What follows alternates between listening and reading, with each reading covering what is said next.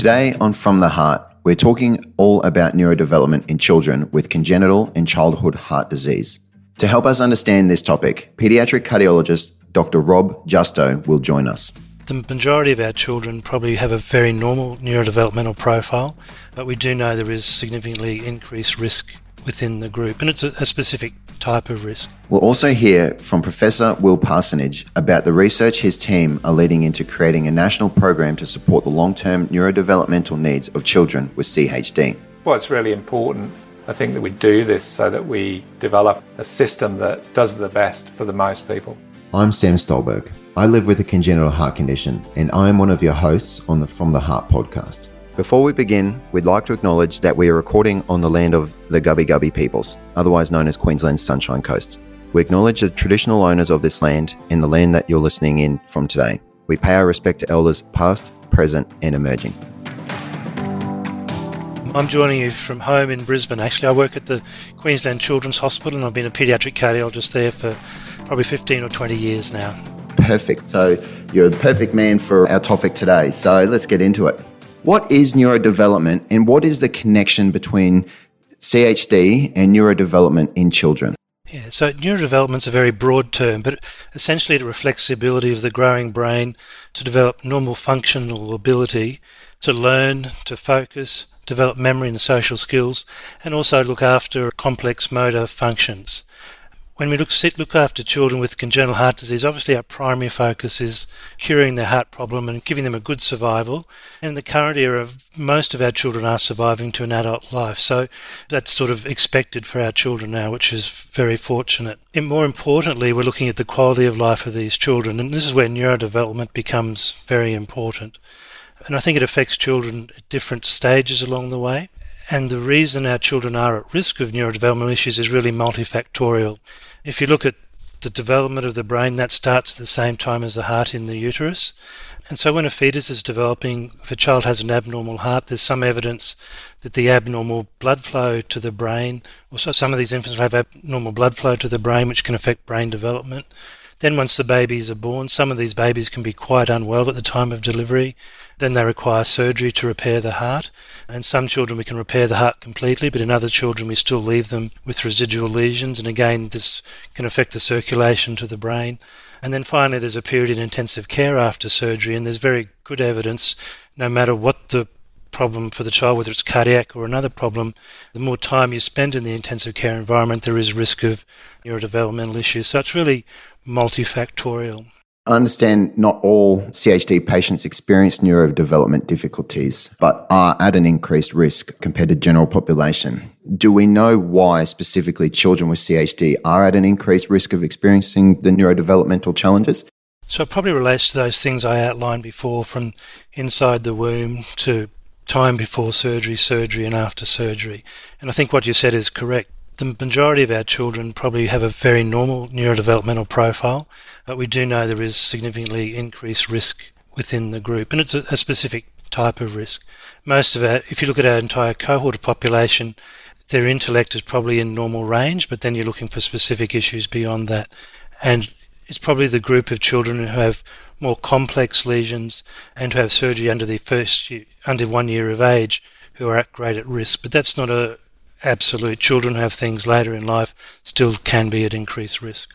And this is probably my very basic knowledge of neuroscience and neurodevelopment in itself, but I'm sure that stress that obviously going through open heart surgery can put on a body will also hinder the neurodevelopment as well. Is that right? That's right, yeah. So it's intensive care is a very stressful environment, and also the recovery in the ward. Just simple things like having your normal sleep pattern disrupted will impact on your development. So there's a lot of invasive, abnormal things that happen in the hospital environment, which certainly has very good evidence has a short-term impact and probably will have a long-term impact as well. And how can these neurodevelopmental difficulties impact someone over their life course? So I think in different stages of life it has different impacts, and I think certainly we believe that cardiac children probably have quite a specific profile of issues that they have. There's a lot of research happening in that space, and the profile is a little bit different. I think if you look at the newborn baby, Also, the young infant, particularly if they have heart failure and they've been unwell, often you see motor delay in the first year of life is something you worry about most. Speech can be a little bit slow, but often you'll get catch up. And the young infant and young child often doesn't have too many obvious issues going on. It's really when you hit school age, when you require higher intellectual function, that things can come to life. And I think starting school is a very critical point of detecting these things. When you look at the group of children this age, they can have problems with their learning function. Things like attention deficit disorder and hyperactivity are more common. And also they can have impaired numeracy and literary skills. And that can have impacts on learning, but also impacts on how children socialise with their friends and peers.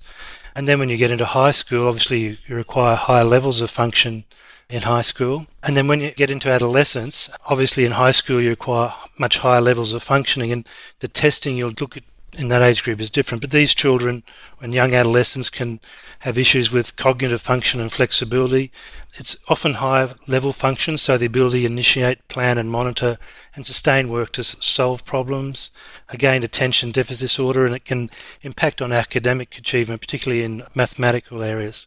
And similarly, you can have, with hyperactivity, emotional and social interaction problems. So it can present in multiple ways during the growing child. And I guess when you get into adult life, if you've had that experience during your growing up periods, it will impact on your ability to get a job, perform in the workplace, and then obviously social interactions and forming relationships. I'm kind of glad that I can put my terrible math skills, at least blame it on my congenital heart disease. That's a nice little scapegoat for me. But I find it fascinating. I've been diagnosed with ADHD myself, and I didn't realize that the two could actually be linked. So that's very interesting. Yeah, it's a whole spectrum of challenges for some of our children. Children can still do very well at school within that. So I have a range of children who are performing quite well. And, I'm old enough now that children are leaving school. So I've got kids going to university. I've kids doing apprenticeships. So they're still out in the community and doing very well. But I know a lot of my families, unfortunately, they've had to work harder at school. They've had to engage the school on the way through and things like that to get there. And it's nice though, once if they do put in the work, once they get the reward for it, and that's right. Gives you a nice dopamine release in the brain. And I think it is helpful for the families to have recognition that it actually goes with the heart disease. It's not a problem from the family or problem from the child, and that it's a problem, but then they've got understanding and they can work with it. That's generally the first step to fixing something, is understanding the underlying problem. So let's get into the diagnosis, screening and intervention. What are some early indicators that a child might be experiencing neurodevelopmental difficulties? So I think in the baby, it's just really looking at the normal milestones like walking, speech development, those types of things. I think at school age, it becomes much more complex. And really, you're looking for markers.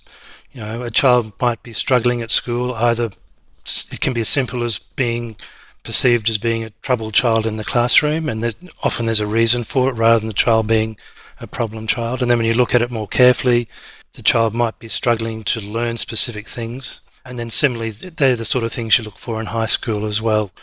I guess poor performance, either socially or academically. And the parent, I think as medical practitioners and allied health people, we can do tests to test for these things. And there's discussion, I think it's very important that children should have access to testing throughout their lifetime, but it actually is the parents and the school teachers who are probably most attuned to their child and need to be the advocate for their child in that space and within the health environment.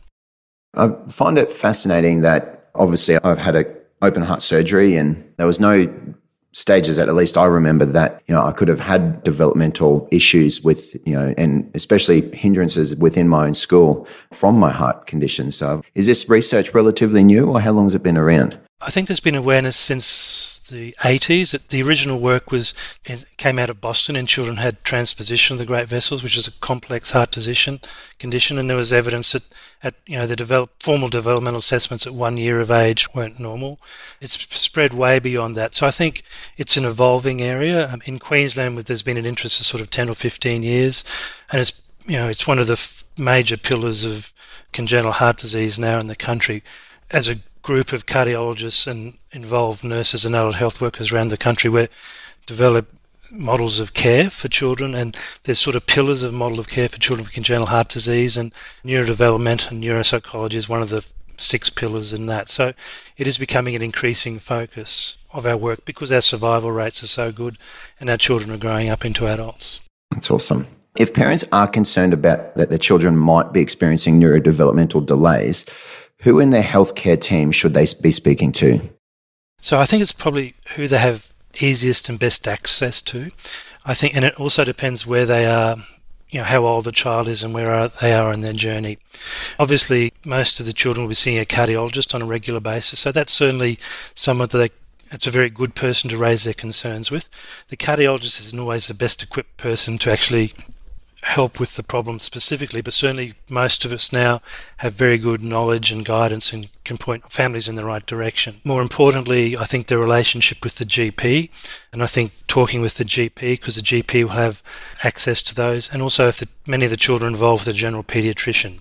So I guess they're the first points of call. Beyond that, then you really need to have involvement with people who can support the child and help them, and that can be within the educational setting at the school. So the schools and the school teachers are a very good resource for getting assessments and help, and then allied health people such as occupational therapists, physiotherapists, speech therapists, and psychologists, particularly psychologists in the adolescent age group. So they're the types of people that you need to gain access to. In saying that, the health system is not well geared for providing those types of services. So, and I think as a cardiologist, we recognise that there's a lot of work and growth to happen in this space to improve the care for these children and for them to get access to these services that they need. Well, even though you said it was research started in the 80s, that's still relatively new in the terms of science and understanding. So sure, there's a long way to go for everybody. So how are neurodevelopmental issues diagnosed and how are they screened for in children? Yeah, so there's really if you talk about Australia, there's no set screening program for our children. I think we have a very strong ambition for that to happen. So in the ideal world, our at-risk children would have screening probably at 18 months, school entry, probably about the age of 9 to 10, and then maybe at the time of exiting school. And there are formal types of assessment for neurodevelopment. To actually perform that on, to have all of our children have access to a formal neurodevelopmental assessment is a large resource. And, to do a formal assessment on a 9-year-old probably would take half a day or a day. So it's very resource intense. And I think at the moment we're working out how the best way to deliver that sort of care is. Certainly there's more simple screening things, and it may be that that's a better way to go, is to have all children access to screening thing, because we know not all of our children are affected, and those that flag on more simple screening measures then would have a much more detailed assessment, and then hopefully those children who are identified with specific problems would be channeled to appropriate resources for therapy. And what types of interventions are available to those at risk? So I think this really falls predominantly into the allied health area. So if children have, say, issues with motor abilities, physiotherapists and occupational therapists would be the best type of group to go to. If you look at our teenagers, a lot of them have learning issues, but they also may have issues with interacting with families. Hyperactivity, depression can be a problem in the adolescent age group. So they're more likely to be, particularly I think psychologists are particularly important in that age group, and then occupational therapists and speech therapists. So it depends on the issue and where the child is in the journey, the type of people you may access.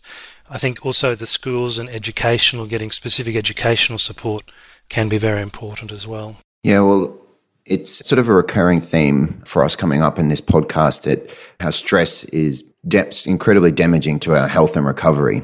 And obviously having neurodevelopmental issues can add stress. And like you said, with ADHD, I know how much of a pain that's been in my life, but then also depression and anxiety. If a child's, especially if they've just gone through heart surgery and they've already got these underlying conditions, and then the added stress can really hinder the recovery process for that. That's right, because the child does worry about their heart, and we see it, unfortunately, many of our children have had surgery as a baby, might require a second operation as adolescent. That can be really stressful, disruptive, and take a lot. They get over the physical side of it, but the trauma of it really can take them quite a bit to get over sometimes and have a more prolonged impact.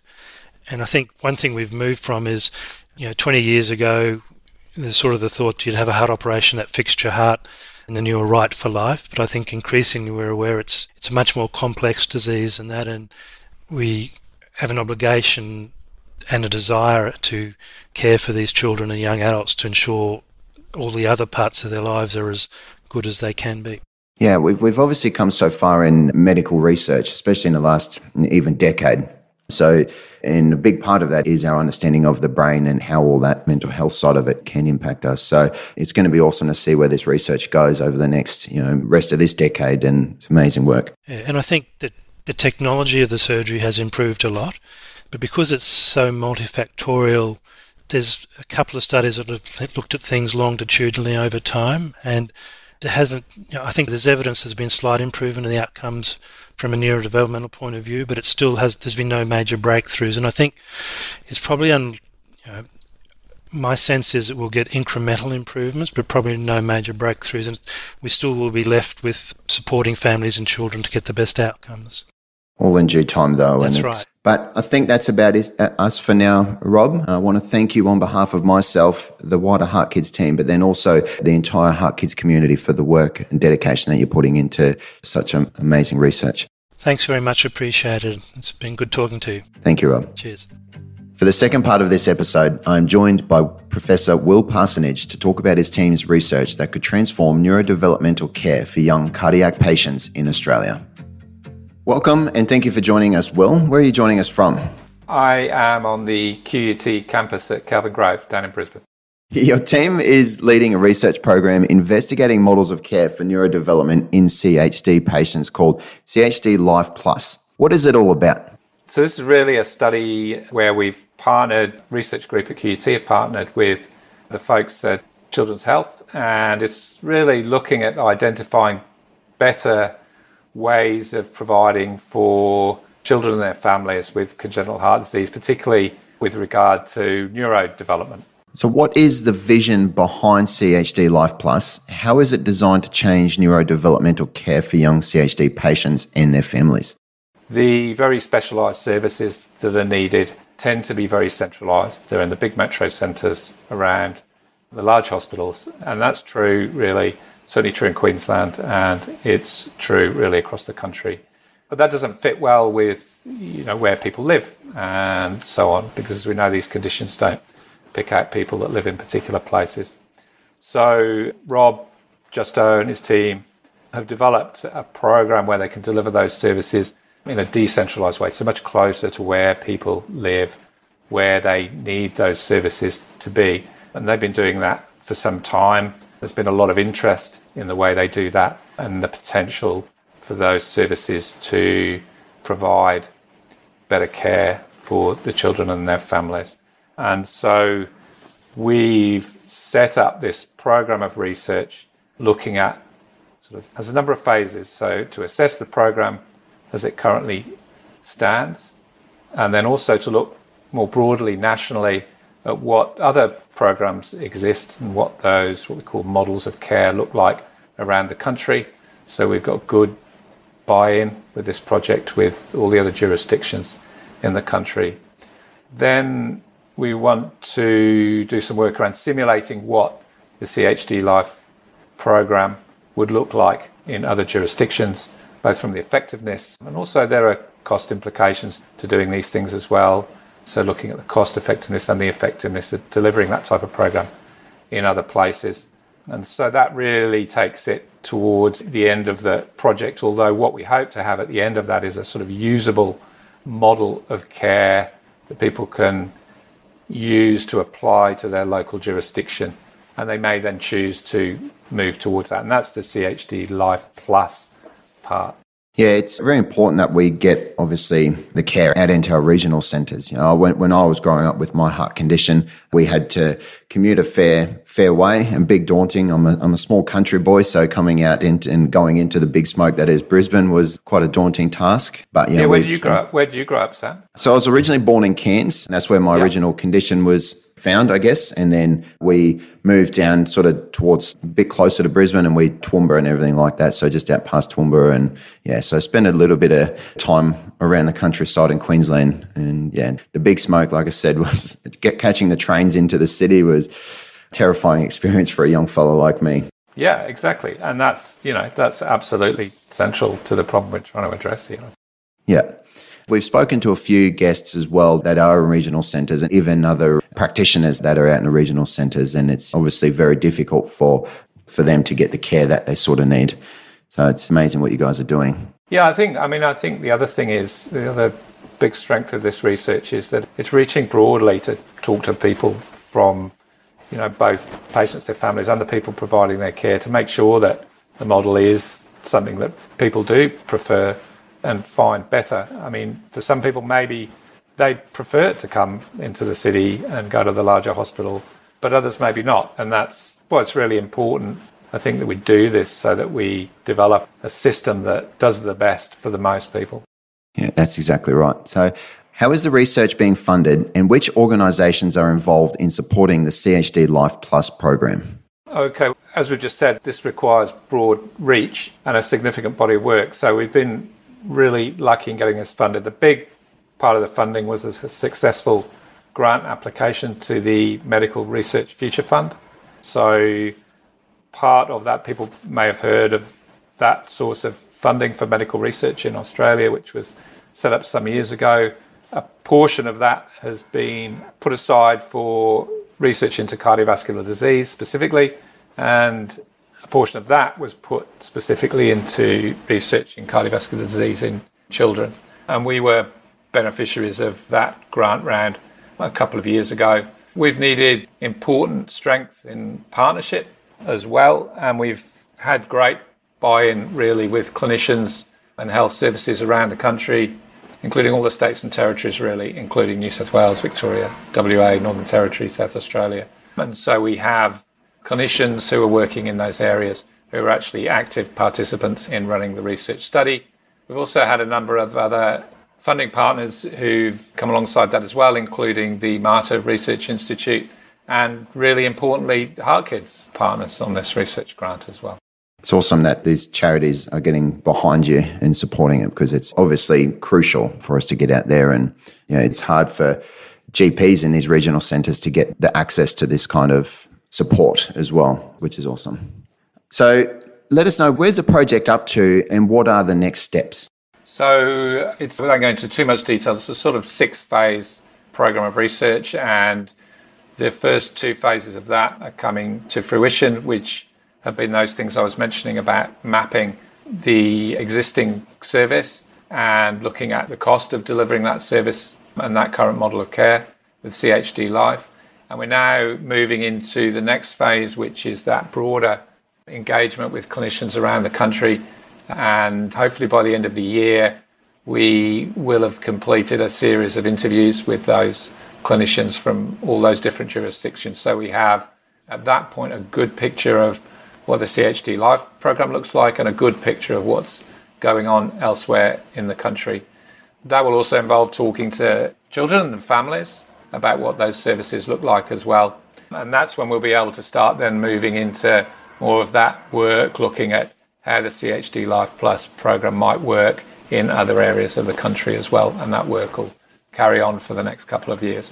Where can our listeners go for more information? So 2 things. Our research group called OSHI, QUT, has a website that outlines all of our current research projects, including this. So OSHI is a bit of a difficult spelling, but if people go to www.aushi, spelled aushsi.org.au, or if they just Google OSHI, AUSHSI, that'll take them there. And as the project progresses, we start to get the outcomes from the research project, we'll be disseminating that broadly and hopefully through the Heart Kids channels as well. And for the listeners at home, we'll have the link to the website in our podcasting notes as well, so you'll be able to jump in and follow that link there. Is there any more information that you'd like to share, Will?